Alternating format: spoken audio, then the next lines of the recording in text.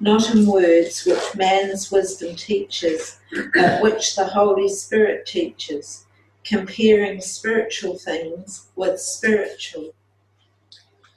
But the natural man does not receive the things of the Spirit of God, for they are foolishness to him, nor can he know them because they are spiritually discerned.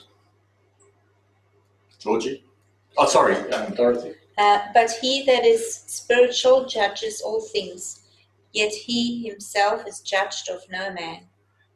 For who has known the mind of the Lord, that he may instruct him? But we have the mind of Christ. Amen. All right. Back to verse 9. Eye has not seen, nor ear heard, nor have entered into the heart of man the things which God has prepared for those who love him. Okay, the second stanza in that verse is, nor have entered into the heart of man. That's natural man. Natural man cannot receive the things of God, and this is the whole point of Paul's emphasis in this passage.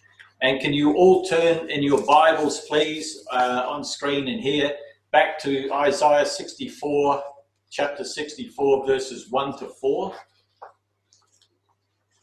This is where this passage is taken from, and that's why Paul uses that particular quote in this passage about how we are taught by the Holy Spirit. And in Isaiah 64, verses 1 to 4, now this quote is taken out of verse 4, and a lot of people have said to me, why is it not word for word? Because the Old Testament that we use in our Bibles is what's called the Masoretic text, and it was finally settled on by the Jewish people in 900 AD. And what the New Testament uses is actually the Septuagint. And so that's the reason why it's not word for word, but the intent and the meaning is still there. I would much prefer, quite frankly, to use the Septuagint, but the publishers have decided to use the Masoretic, so that's what we're stuck with. But have a look at what it is in verses 1 to 4 in Isaiah 64. Oh, that you would rend the heavens, that you would come down, that the mountains might shake at your presence. And isn't it fascinating? In that very first line, oh, that you would rend the heavens. Rend means to rip apart.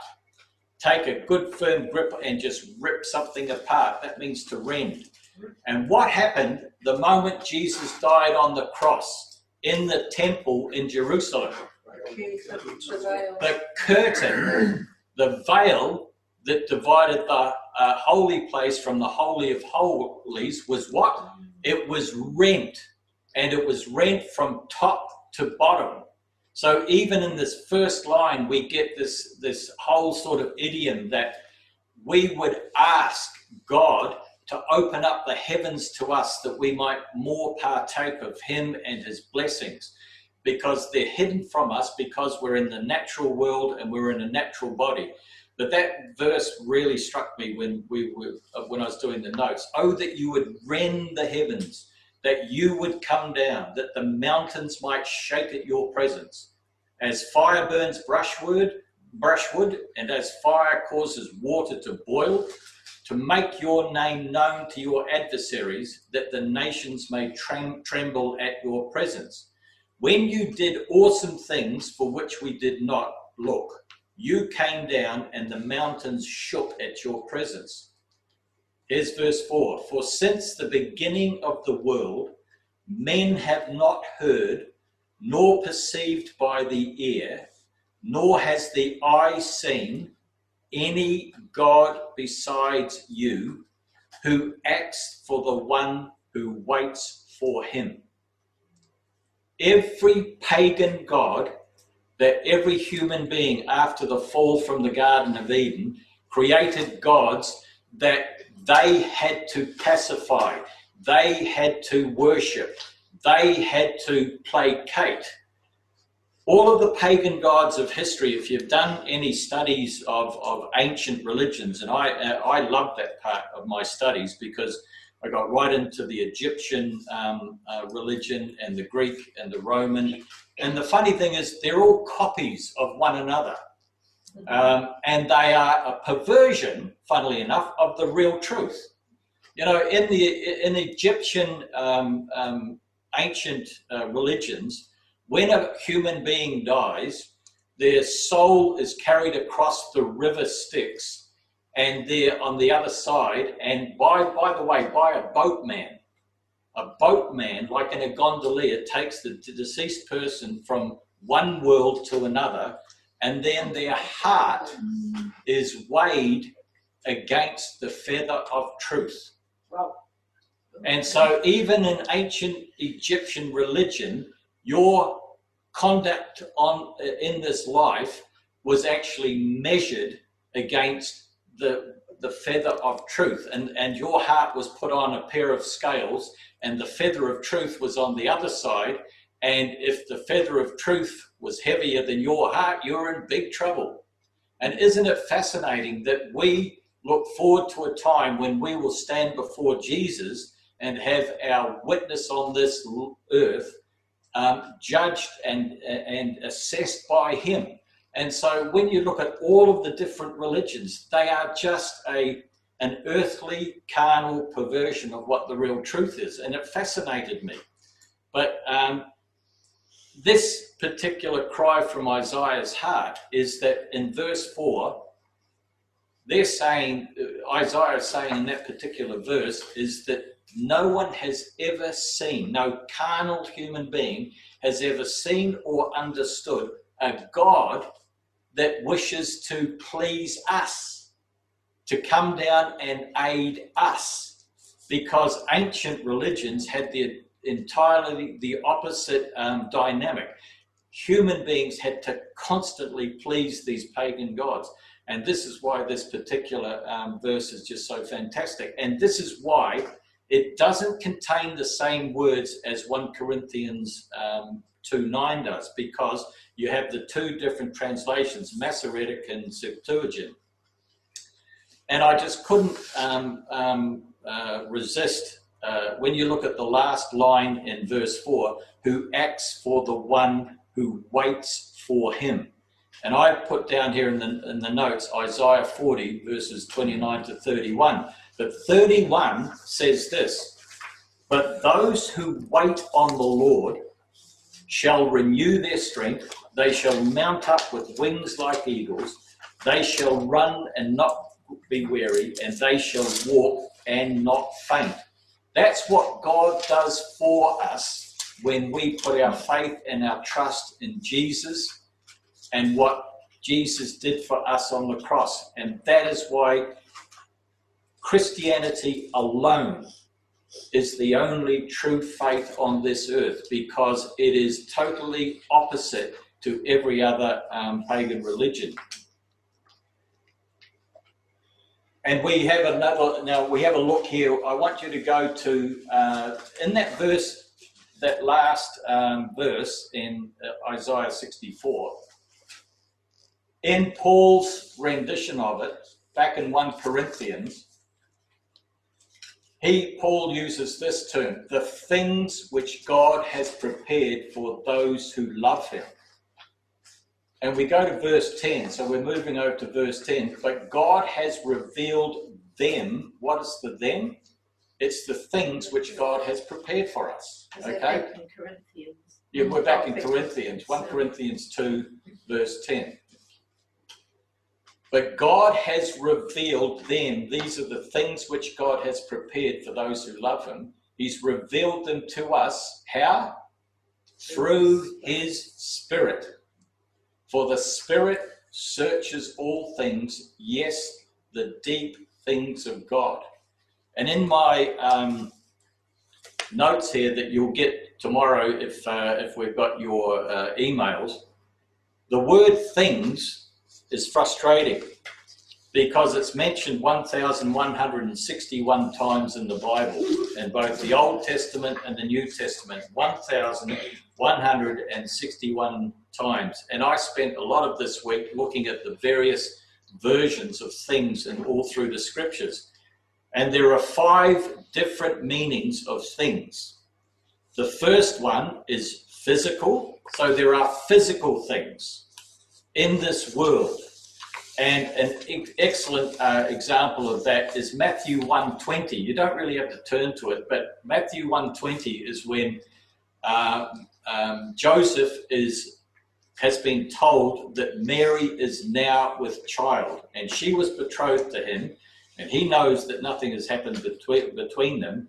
So when he assessed these things, now these are physical things. Mary's pregnant, but he's not the father. So he made a decision to put her away quietly so that she would not risk the punishment of stoning, which would have been the natural outcome had it been publicized. So that is an example of physical things that someone had to contemplate. The second aspect of things is situational.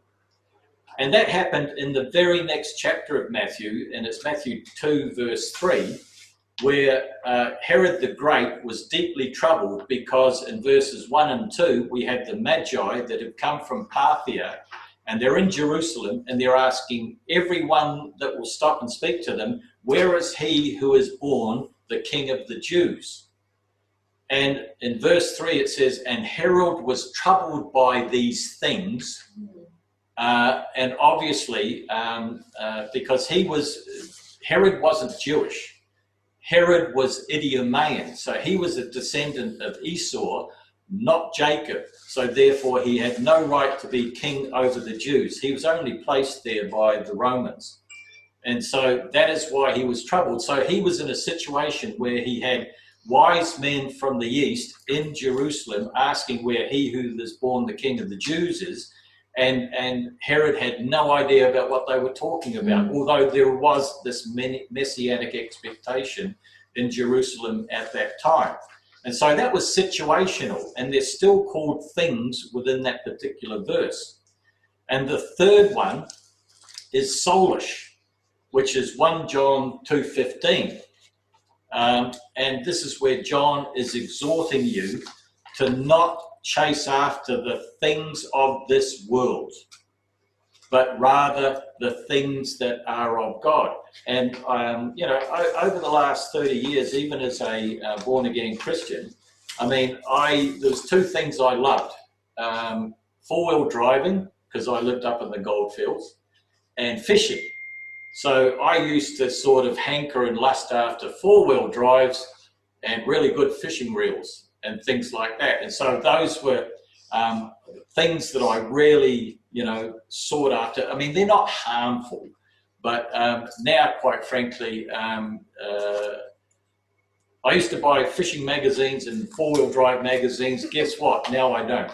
I just buy umpteen versions of the Bible because it's fascinating reading different translations. But as you mature, you take your eyes off the things of the world, soulish things, and you spend far more time concentrating on spiritual things, the things of God. And the fourth one is spiritual things. And if you've got your Bible still open at 1 Corinthians, flick over to chapter 9, and Paul actually defines this for us. In chapter 9, verse 11,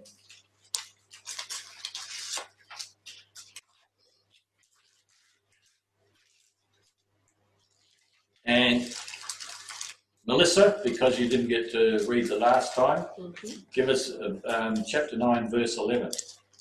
If we have sown spiritual things for you, is it a great thing if we reap your material things? Right. So Paul and the other apostles and the workers with Paul when he's traveling around is sowing into the people that he meets spiritual truths. What are the spiritual truths? What are these spiritual things? First of all, and you must always put this first if you're ever talking to people about this, it's Jesus Christ and him crucified. Because when you present that to people, people will ask you, well, why are you using that example? Then you're able to tell them that Jesus is unique because he's both God and man, and he came down from heaven, took on the form of humanity, that he could bear the sins of the whole world on the cross and be the vicarious, atoning, redeeming sacrifice for all of mankind. and it had to be on the cross. It was prophesied by Isaiah, it was prophesied by David in Psalm 22, and it was mentioned in Deuteronomy that we looked at last week. So you use Jesus Christ, but also the spiritual things, as Paul has already pointed out. You and I are members of one body. I don't care what country you live in, what nationality you are, what ethnicity you are, what situation you're in, old, young, working, not working, whatever. You are a member, a spiritual member of the body of Christ. And that is something that only a person who's born again can even begin to understand. The other thing is, we're not citizens anymore of this earth. We are citizens where? In heaven. And we're looking for heavenly things that will be given to us. Sooner rather than later, if it's no trouble, Lord. So these are the things that Paul is emphasizing in this whole point. And the last one is divine things, things that are so pure that they can only come down from God. And it's in this very chapter that we're looking at. Look at verse 13 of chapter 2, 1 Corinthians chapter 2. And Carlo, if you can read that out in a loud voice, please. Just verse 13. Which things also we speak, not in the words which man's wisdom teacheth, but which the Holy Ghost teacheth, comparing spiritual things with spiritual. Excellent. Now, one of the things that you must understand is what I have, and my wife has, we have siblings who are not born again. And so when we ever try to talk to them about Jesus, about faith, about sin, about salvation, their reactions are quite fascinating at times. Sometimes they get hostile, sometimes they become mocking, sometimes they just, say enough, and they walk away, or they ask us to walk away, one or the other. But you see, the natural man cannot receive spiritual truths. It's impossible. Why? Because it's foolishness to them. And the divine things, one of the things that you and I are never ever thankful enough is that having been born again, we understand a whole new reality. And the reality that we're heading for in heaven, to be with Christ, and then to come back with him and rule and reign with him on the earth. Those are things that I don't think we can even contemplate how blessed we are to be in that situation. Because all of the heroes of the Old Testament, the heroes of the Old Testament will not be in our position, because we are co-heirs in all things with Jesus Christ. And what really upsets me, because it may well involve my family, is that during the tribulation, those who give their lives for their witness and faith in Jesus Christ in this 7-year period that's coming, that's going to be basically hell on earth, that even they do not receive the same blessings that members of the body of Christ do. And we sometimes just don't understand how blessed it is that we have been born into an age where we receive such grace and such privilege by God, simply because we are in the body of Christ and we rule and reign with Jesus, and we're co-heirs in all things. And we won't really even understand it until we're up there. And I've said to the congregation over the last 18 months when I'm preaching on a Sunday, do you know that you'll be able to go up to, you'll meet King David. You'll be able to go and meet King David. You can go and meet Abraham. You can go and meet Abel. You can go and meet Moses. You can meet all of these people. But do you know the truth is, if you're not going to be starstruck going up to them, they're going to gaze at you in wonder and saying, "Oi, vey, how did you get that kind of privilege? Look what I had to put up with." You know what I mean? But you see, this is part of the divine wisdom of God, and we don't know why he does that for us. because we're not worthy, any more worthy than any other believer throughout human history. But he points out in Ephesians 1 that it's for the reason that he shows the riches of his grace in the ages to come, that he bestowed all of this upon us. And it's the same in Ezekiel chapter 36. When he restores Israel to the land, he makes it clear to the Jewish people that he's not doing it because they deserve it. He's doing it because he promised it. And that's something that people just don't read carefully when they're doing Ezekiel 36. Because God actually says in the scriptures, I had pity for my holy name. And his name and his reputation is on the line if the Jews don't come back to the land.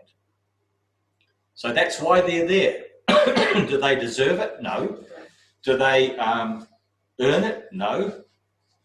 Did you and I deserve to be in the body of Christ, the church, the ecclesia? No. And it's only when we're up there we'll begin to understand the magnitude of the blessings that God has poured out on us. It's beyond belief. It really is. Yeah. I ask a question. I think it does relate. I just came across the other day in Zechariah. Yep. When Christ comes to earth and Yep. he's on the mountain splits. Yep. Are we with him? Yes, we have to, because we leave heaven with him. But Amazing. I'm of the position there that we're not actually standing on the splitting earth. He does that to cause a rift. Yeah, and in Jerusalem. Yeah.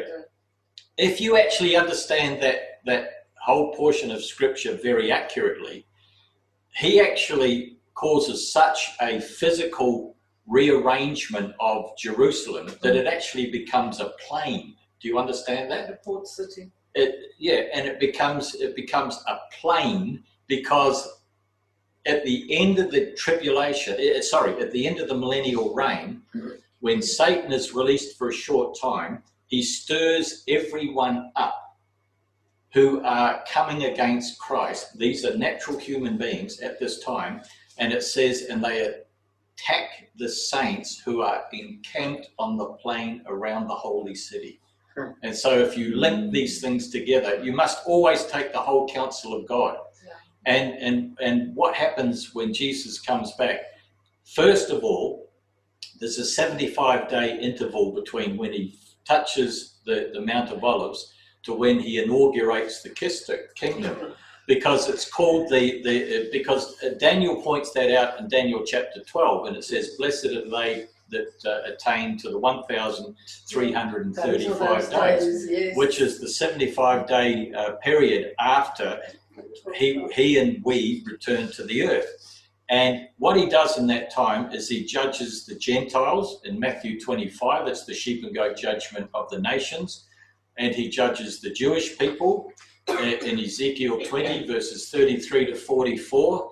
And then he inaugurates the building of the millennial temple, which is described in Ezekiel 40 to 48. And then he assigns us our allotment within the kingdom on earth. And I have to tell you, I got in first. I hope this doesn't upset anyone. But in 1998, when we came, my wife and I and kids came out from Russia after being there on a mission trip. Some lovely people in Switzerland, very wealthy people, actually gave us their chateau to stay in Switzerland. And it was Chateau Vanina. And it was in the ski resort of Verbier. And there we were on the balcony looking over Mount Blanc, and we were in this beautiful part of Switzerland, and it was just breathtakingly beautiful. And you had black and white cows with bells around their necks, and Sue and I were wandering all over this beautiful part of Switzerland. And I actually said to Jesus at the time, listen, if you're going to give me a portion of the land to look after for 1,000 years, I'm putting my dibs on this one. All right? So all of you can rule out the Katra Vale, which is the Four Valleys in Switzerland, because that's mine. All right? And now, having said that and boasted about it, I'll probably get 100 acres in the Republic of Congo or something like that. But that's where it was just, I remember walking around that part in Switzerland and thinking, oh, if you had to spend somewhere for 1,000 years, this would be a very nice place to stay at. But so, let's get on it. Verse 10. What is the time? Yeah, verse 10. We've not got to get through this.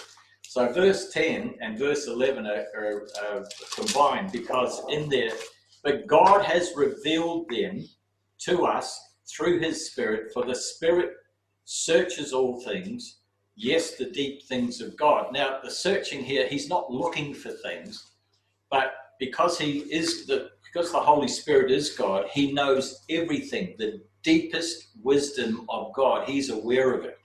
And as we grow and mature in our Christian faith, he reveals more and more things to us as we grow up. And this is a point that he's making to the Corinthians. Because of their childish, disgraceful behavior, they're blocking themselves off from receiving the blessings that God has waiting to give them, and as they should be maturing in Christ, because it's about 3 or 4 years since Paul planted this church, and their behavior is still utterly carnal. It's almost as if they're not Christians, but Paul has already stated in chapter 1 that they are Christians. And it's fascinating, because if you go to Hebrews chapter 5, I think around about verse 11, the writer to the epistle of Hebrews in chapter 5 really ticks off the Hebrew believers in Israel, because he said, you have been believers for 30 years, and by now you should be teachers. But even now, after 30 years, you are still not capable of taking the strong meat of the word. I have to keep giving you milk. And that's what Paul is sort of shadowing here, that God can reveal the deep things of God to you if you are maturing in him. But if you are carnal, if you are childish, if you are babyish, he's going to withhold them until you grow up. And I tell you what, when Chuck Missler was here a long time ago, back in the 90s, he made a point at one of his presentations, and it's on a lot of his teaching, and it's very pertinent to what we're doing in these Bible studies. Chuck Missler said this: when you first turn to God, he will give you a little bit of divine truth, and then he will observe what you do with it. Either you faithfully take that little bit of truth and share it without changing it, modifying it, damaging it, altering it, whatever. You just share that truth. He will then give you some more truth, because you've shown yourself responsible in handling the first gift. He will give you another gift. And then as you mature, he will give you more and more and more. And it really depends on you becoming less involved with this world and becoming more involved in the world that is to come. And that's part of our witness. And that is part of our test to see whether or not we can handle the deep things of God. If we handle the little bit, the first thing he first gives us, then he'll give us more and more and more and more. But if you don't, if you mishandle that first little piece of truth that you get as a new Christian, then everything else is withheld from you. And I have seen people over the last 30 years where they have taken an elemental truth within the Bible, and they've almost rebutted it. There was a friend of mine in the big church we were in the 90s, And he said to me, Stuart, he said, I really struggle with the concept of creation. He said, because I can't see how that would happen. And he said, so I've been tending towards evolution. And I'm going, you've got to be kidding me. You know, and he said, no, but I just can't get my head around this creation thing. And, you know, I was thinking about that in preparing this message. But you know what? God, my Heavenly Father, has such an ironic sense of humor, because while I was, doing this message, finishing off this message today, I heard my wife, who was in another room, and she had a broadcast on by Martin Iles from the Australian Christian Lobby. Do any of you know? Yes. Yes. Yeah, brilliant. Scott, nice one. You know who he is. I've actually, we as a church, we support him, okay? So he sent me back an email a couple of days ago thanking the church very much for our gift towards the Australian Christian Lobby. So I said, when you're next in Perth, you're going to come and preach it. And he said, when I'm over there, he said, I'd be more than happy.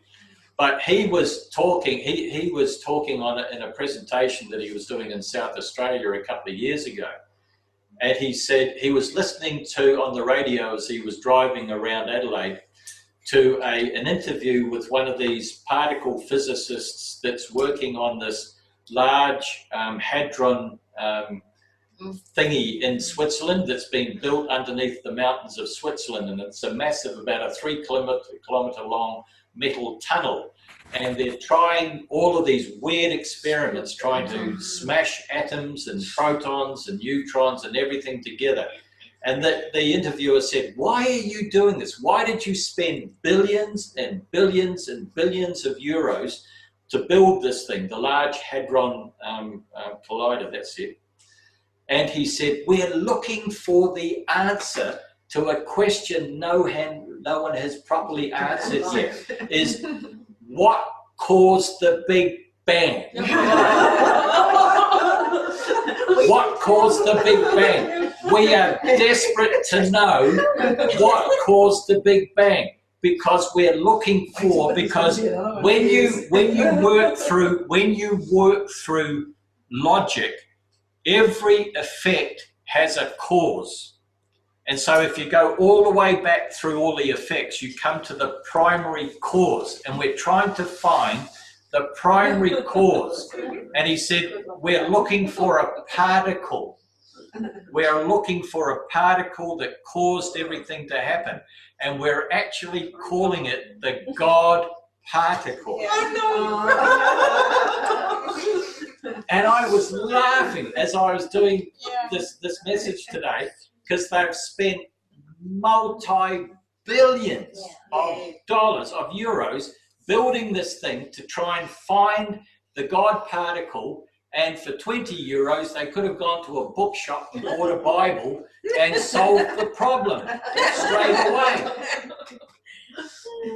Do you know why I particularly like that example? Because that's the difference between divine wisdom and human wisdom. Some of the most brilliant intellects of the 20th century have spent their career looking for the God particle. And the foolish things of this world, which is us, already know. We already know who started the Big Bang. John chapter 1 is the perfect example. You know, it just goes to show you, it's absolutely astonishing. They can just wait around, there's going to be another very big bang. Yes, I know, there's going to be a very, very big bang. So it's this natural wisdom versus divine wisdom. And in verse 11, Paul is saying, for what man knows the things of a man except the spirit. Now notice it's small s, of the man which is in him. And so, even so, no one knows the things of God except the Spirit of God. And so the only way we can know God is have the Holy Spirit represent him to us, because it's spiritual. And I want you to turn over to 1 Corinthians 15, 42 to 49, please. 1 Corinthians 15, 42 to 49.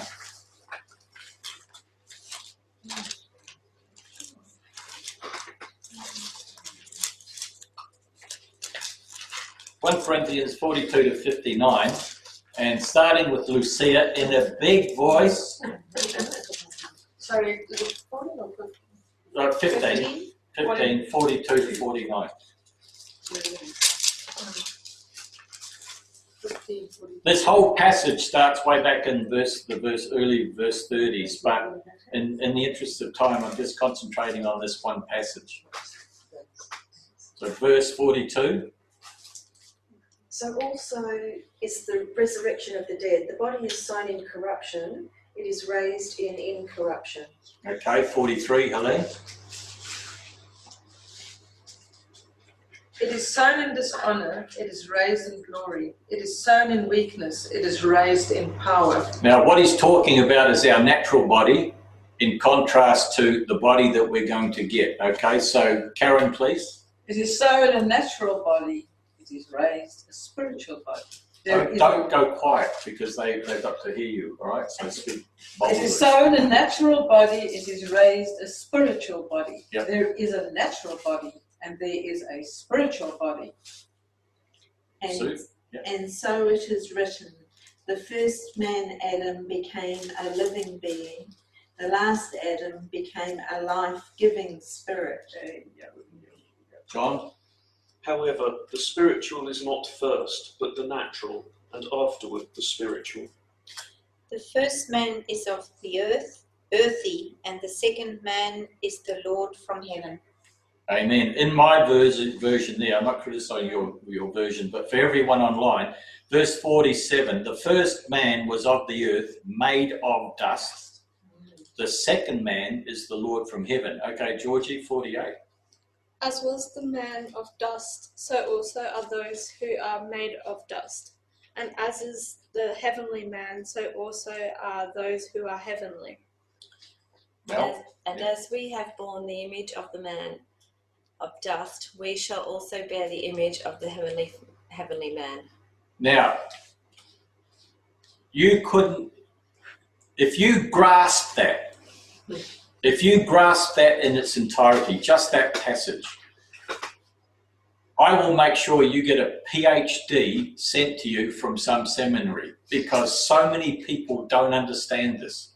So many people don't understand that particular passage. So I want you now, those online and those who are new to Calvary Chapel Perth, I'm going to repeat things that I've told the church last year, but one of the lecturers said you must keep repeating the basic things, because they're the foundation of everything else. So what I want you to do is to turn to Genesis 2, Genesis chapter 2 and verse 7.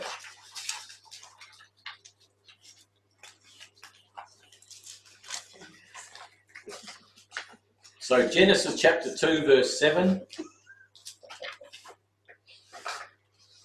And Carlo, I want you to read out that verse in a loud, booming voice, please. And the Lord God formed the man of the dust of the ground and breathed into his nostrils the breath of life, and man became a living soul. So this is what Paul was referring to in that passage. We started off as dust from the earth. And how we got the life is, and breathed into his nostrils the breath of life, and man became a living being. So can you imagine, there's Jesus, he's in the garden, in that area, in the Garden of Eden, and he scooped up the red dust that was there, and he physically formed Adam's body. And then he breathed, as God, he breathed life into Adam through his nostrils. Now, in the Hebrew, it is not life, it is lives. It's not haya, it's hayim. And in the Hebrew, it's masculine plural, not masculine singular. And so that makes sense because man is he created Adam a tripart human being, a three-part human being. He is physical body. Adam was physical body. Adam was soul, had a soul. And Adam, in order to have a relationship with the living God, had to have a spirit. And so that's why in the Hebrew it is Hayim, because Jesus breathed the breath of lives into Adam. Life to his physical body, life to his soul, which is eternal, by the way, and life to his spirit. And you can work that out through the life of Adam, because we then go to verses 16 and 17 of that same chapter. Go to verses 16 and 17 of that same chapter. Whose turn next is it to read? Lucia's? Okay. 16 and then 17, Helene. Okay. Big voice, big loud voice, aggressive voice, booming voice. And the Lord God commanded the man, saying, of every tree of the garden you may freely eat. But of the tree of knowledge of good and evil you shall not eat, for in the day that you eat of it, you shall surely die. All right. You shall surely die. In the Hebrew, it's dying. You shall surely die. All right. It's not you shall surely die, because the moment he ate of it, something happened to Adam, but he didn't die. But something drastic happened to him. So in the Hebrew, it's not you shall surely die. It is dying, you shall surely die. Because the moment Adam rebelled against God and took a bite of the fruit, what happened? He died spiritually, instantly, dramatically. Why? Because it says the two of them knew that their eyes were open and they knew that they were naked. And what did they do? They ran and what? Sewed fig leaves to cover themselves. Up until that time, they were clothed with the righteousness of God. They had this light around them that they were still naked, but not in a visible form. And so they were body, soul, and spirit. The moment Adam sinned, he spiritually died. He spiritually died. And that is why his punishment was that he was kicked out of the garden. Why? Because he could no longer have a relationship with the living God, because he was spiritually dead. And one of the things you've got to understand is it's Adam's fault that we are born the same way. We are born with a body and a soul, but a dead spirit. Because when we are born again, I'm going to show you the passage in a minute. When we're born again, the Holy Spirit enters into us and regenerates our dead spirit so that we become what Adam was before he fell. We are born a two-part human being. We have a physical body and we have a soul. The soul is the center of the intellect, the emotions, the feelings, the personality. It's everything that is you, but that is not physical. Do you know what I mean? If Chuck Missler uses this analogy, if you have got a computer which consists of a central processing unit, a keyboard, a mouse, and a screen, it's completely and utterly useless unless you load it up with software. Otherwise, it just sits there. And you don't know how to get this thing working and productive and producing unless you load it up with the software that makes it work. You and I have a body, but it's our soul that makes it work, because it has our intellect, our emotions, the things that we need and know that we need to eat and to drink and to clothe ourselves and to take care of ourselves. That is our software, but it is immaterial. You can't weigh your intellect or your soul or anything anywhere else, because it's non-physical, it's metaphysical, and it lives within this body of ours. So what I'm saying here is that we are a two-part human being, but when we are born again, regenerated by the Holy Spirit, we go back to being what Adam was before he fell. We then become body, soul, and spirit again.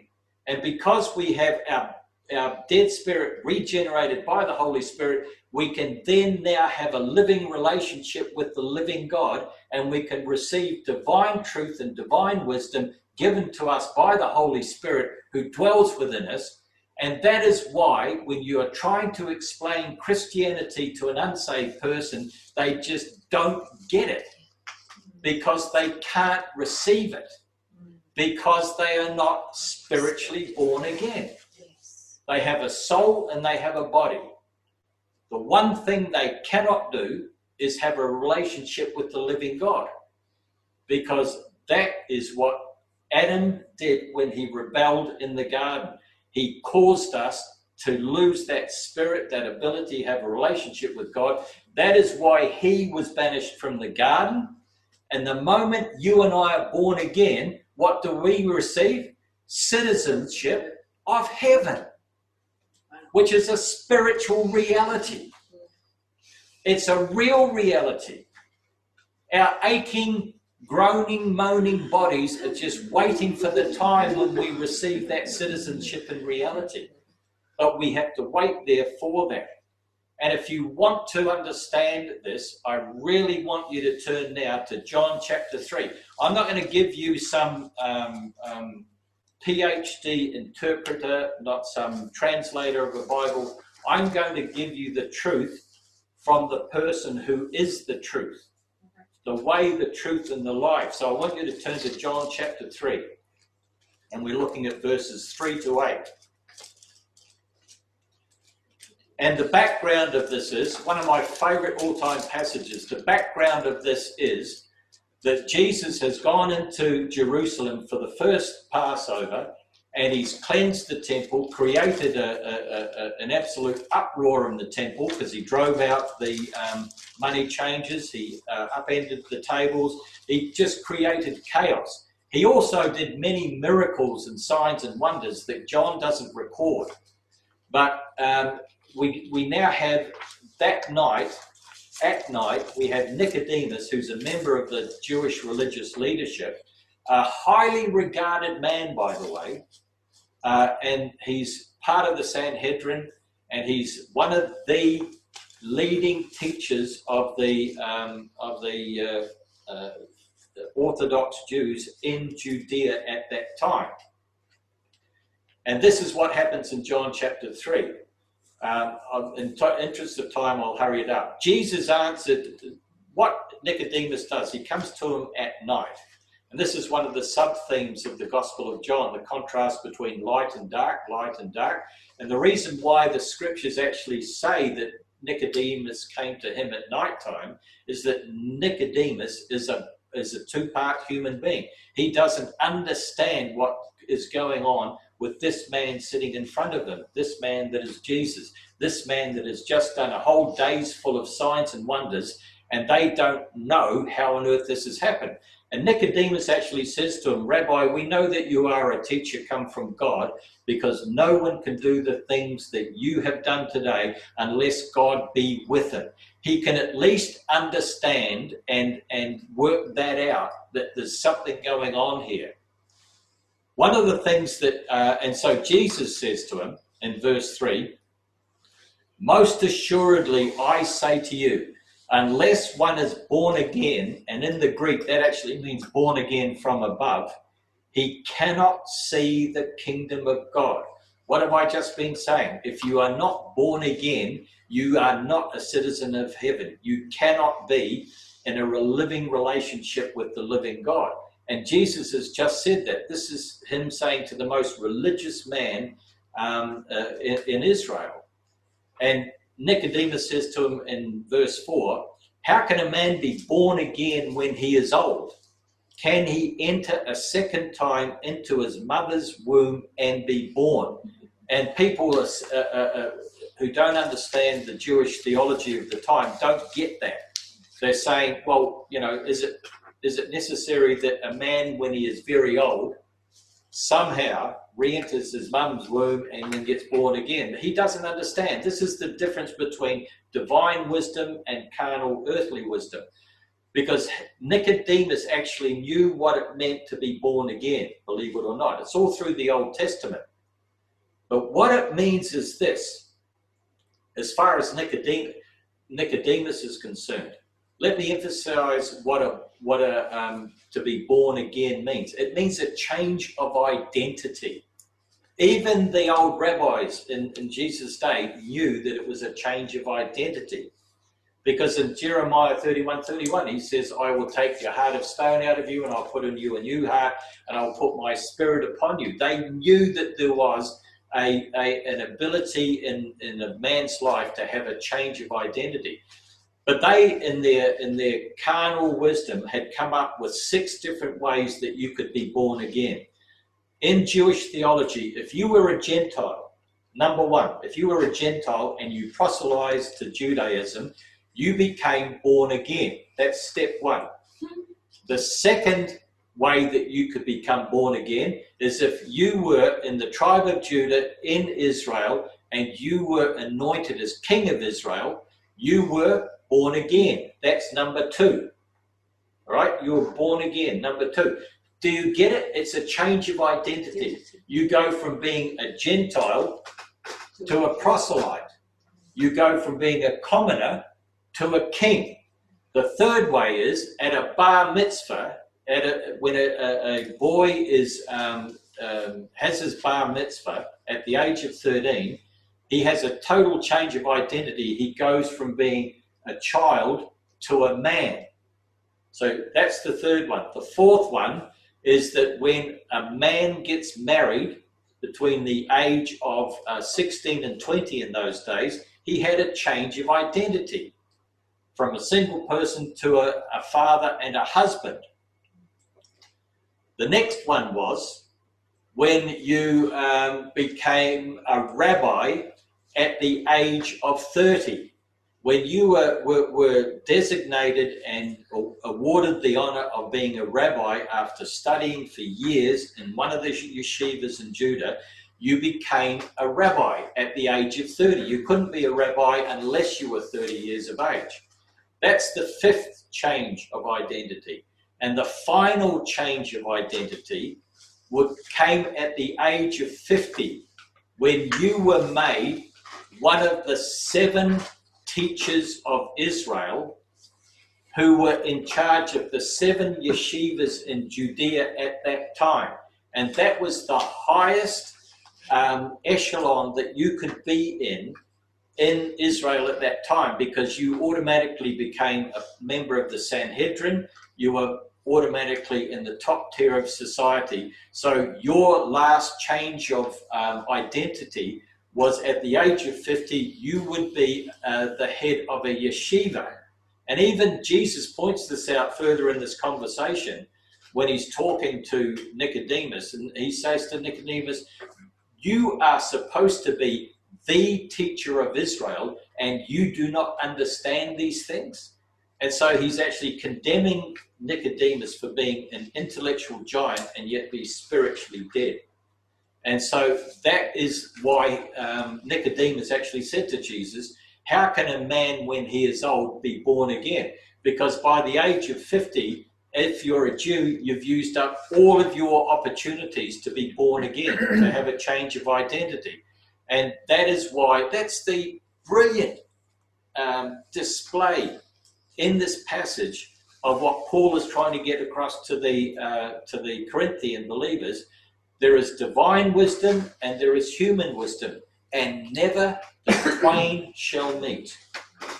And Jesus says to him, most assuredly, this is verse 5, I say to you, unless one is born of water, and that's natural birth. I've heard some wacko, jacko theories over the years about what that means. It means natural birth. Why do I know that? Because Jesus emphasizes it in the very next verse. Unless one is born of water and the Spirit, he cannot enter the kingdom of God. That which is born of flesh is flesh. That's to be born of water. You are a natural human being. You are a two-part human being, body and soul. And that which is born, Jesus says, of the Spirit is spirit. And verse 7, do not marvel that I said to you, you must be born again. And this is this is divine wisdom in its apex. The wind blows where it wishes. And the wind is a bad, I'm not happy with that translation, because in the Greek it's pneuma. And it should be, the wind blows where he wishes. You hear the sound of it, but cannot tell where it comes from and where it goes. What Jesus is emphasizing there, the whole process of a natural person being born again is mysterious and it's divine. You can't see the Holy Spirit enter into someone when they're born again, but boy, you can see the effect of it and the consequences of it. And so, as Jesus finishes off that passage, he says, "So everyone who is born of the, so is everyone, who is born of the Spirit." And that's how we are able to reestablish a relationship with God, because we are born again. And I've just included in there 1 Thessalonians 5:23. Now may the God of peace himself sanctify you completely, and may your whole spirit, soul, and body be preserved blameless at the coming of our Lord Jesus Christ. So Paul is speaking to born-again believers, and he deliberately emphasizes the fact that they have become like Adam was before he fell, body, soul, and spirit. Verse 12. We'll get there. We're going to get there. Verse 12. Now we have received not the spirit of this world, but the Spirit who is from God, that we might know the things that have been freely given to us by God. So what is the spirit of the world? The spirit of the world is enmity against God. It's everything that tries to pull you away from what God wants you to do and be. It's the spirit of the world. And you know how Satan works this? Is because before we were born again, we used to do things that we liked. We used to go places that we enjoyed. We used to eat things, drink things, travel to places. We were carnal, soulish people that did lots of enjoyable things in the flesh. But now that we're born again, we reject the spirit of this world, and we take upon ourselves the Holy Spirit, who is teaching us divine things. And by the way, what we get taught by the Holy Spirit is eternal. It stays with us forever. And,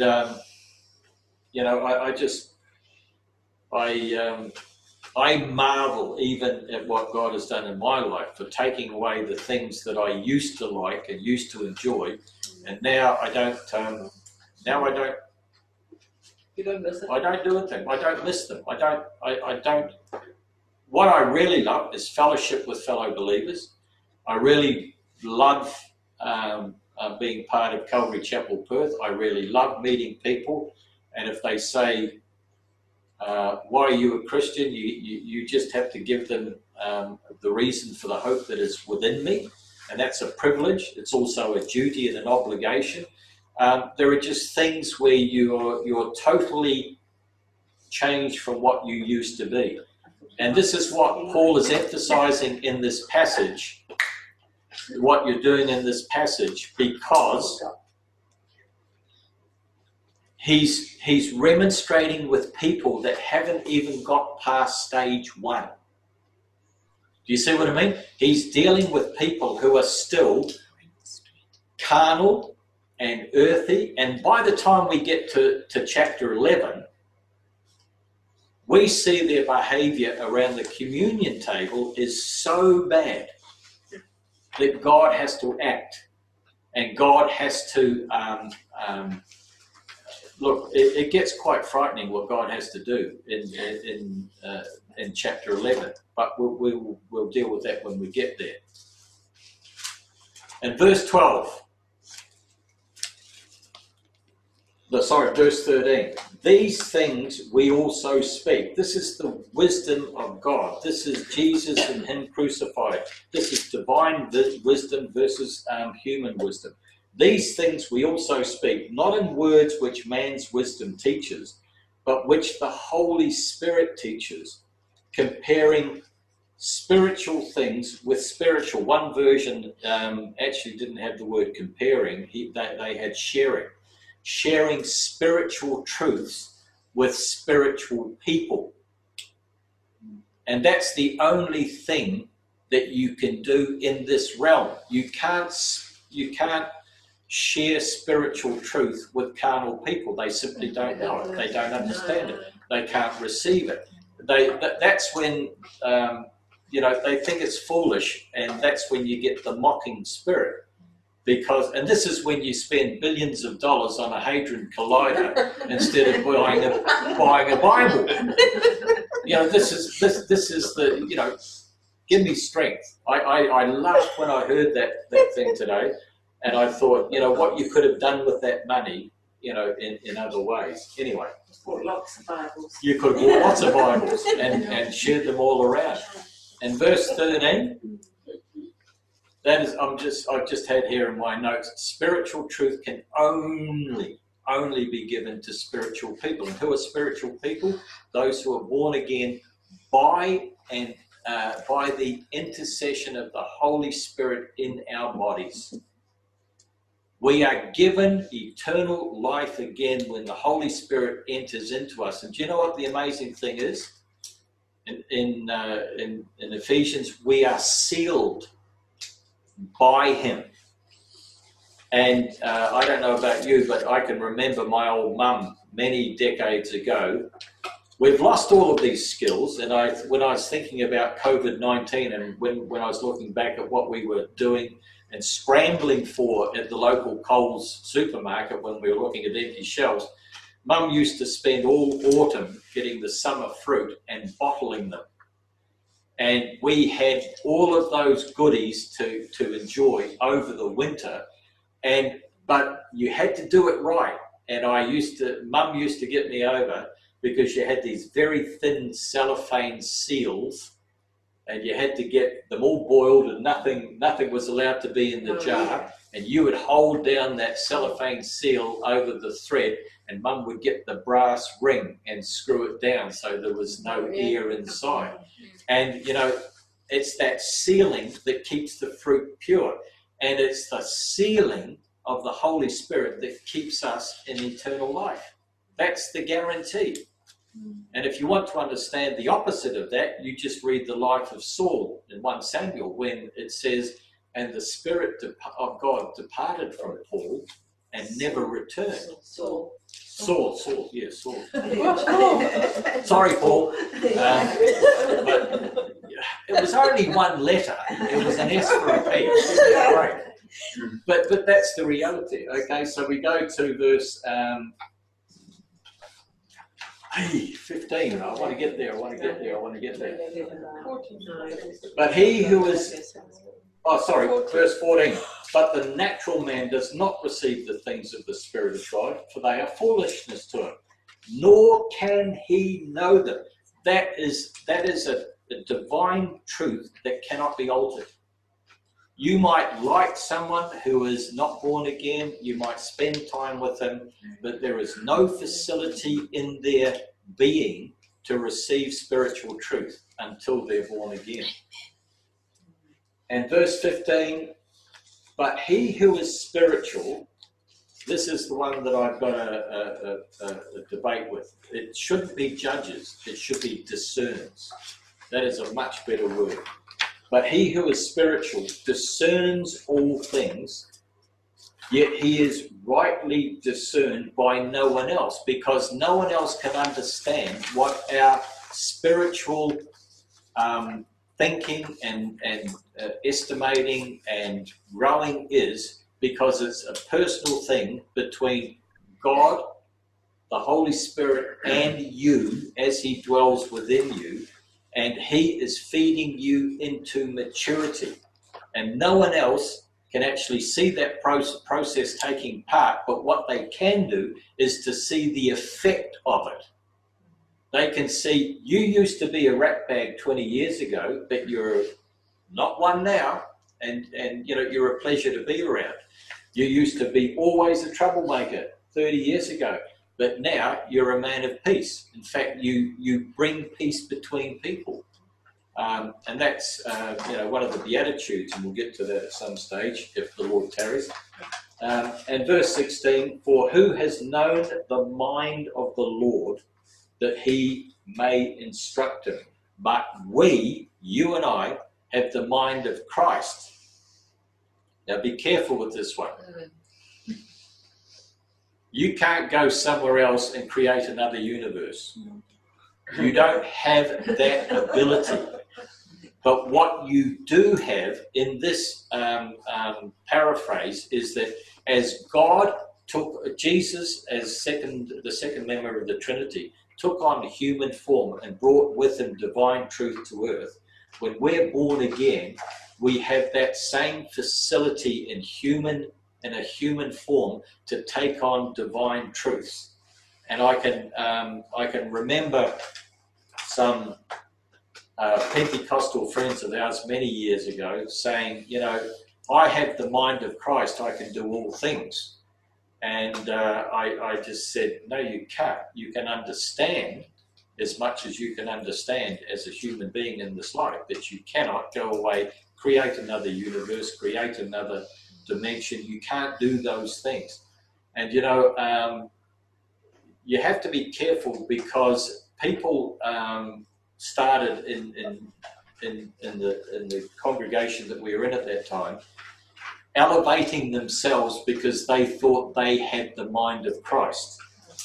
And I, at the time, was reading a book, and it showed me the stark reality of born-again Christians having the mind of Christ, because it was relating to German believers, born-again German believers who were living in Dresden, the city of Dresden, in 1944. And they were praying in Dresden for God to do something about Adolf Hitler and stopping this war, okay? On the other side of the Atlantic, there were American, or even across the channel, there were British believers praying the same thing, but they saw two different solutions to the problem. And one of the dreadful things is that the believers, the born-again believers in Dresden, had to suffer the worst catastrophe of World War II. You know, we talk about the two atomic bombs that were dropped on Nagasaki and Hiroshima. They, when they exploded in the short aftermath, took out about 120,000 people each. The firebombing of Dresden took out 400,000 people. 400,000 people. And yet there were still born-again German believers in that city praying for God to end the war. And there's an even deeper truth that I'll share with you about Dresden later on. I'm not going to do it tonight because it would take all night. But it has a lot to do with the Illuminati who are running this world now, and it's absolutely devastating. But anyway, we've got through to verse 16. Yay! So in verse 16, all I want you to finish off is turn to chapter 4 of the same book, 1 Corinthians chapter 4. And there's 2 verses left. And this is where Paul bows in humility. Now, he would be the most spiritual person in this church, but this is where he bows to humility. So 1 Corinthians 4, 4 and 5. For I know of nothing against myself. All right? He is discerning and judging himself. Yet I'm not justified by this. But he who judges me is the Lord. Therefore, judge nothing before the time until the Lord comes, who will both bring to light the hidden things of darkness and reveal the counsels of the heart. Then each one's praise will come from God. That would be the epitome of spiritual maturity. You walk humbly before the Lord. You don't boast. If you boast in anything, you boast in Jesus Christ and Him crucified. You do not boast about your own special privilege, your spiritual elevation, your unique being within the body of believers over all time. You don't do that. My favorite memory verse is this one, Hebrews 4:12. I love it. The word of God is alive and powerful, sharper than any two-edged sword, piercing asunder to the dividing of the soul and the spirit and the bone and the marrow. Semicolon. That's part A. Part B is, and it's a discerner or a critic of the thoughts and intent of the heart. And the word of God is both the Bible, and who else is the word of God? Jesus Christ. And He knows what's going on in here, in each and every one of us. So let the Holy Spirit give Him free rein in you over the next week. That's your homework for the next week, and see if He can make a difference. Father, we just thank You now for this time, this fellowship, this wonderful passage where Paul shows us the reality between where we are now and where we're going to be soon. And Father, I thank You with everything that's in me, that we've had this fellowship tonight, fellowship online, and we are, in fact, the Church of God, which is in Perth in Western Australia, in Andhra Pradesh, in India, and all around the world. Father, we just thank You for the privilege that You have given us. And I ask a blessing on everyone tonight, Father, that is joined in, that You look after them during the week, that You nourish them, that You give them more discerning and spiritual truth, and just bring us back together again next week, full of the joy of the Lord, Father. And I just ask this now in the matchless name of Jesus. Amen. Amen.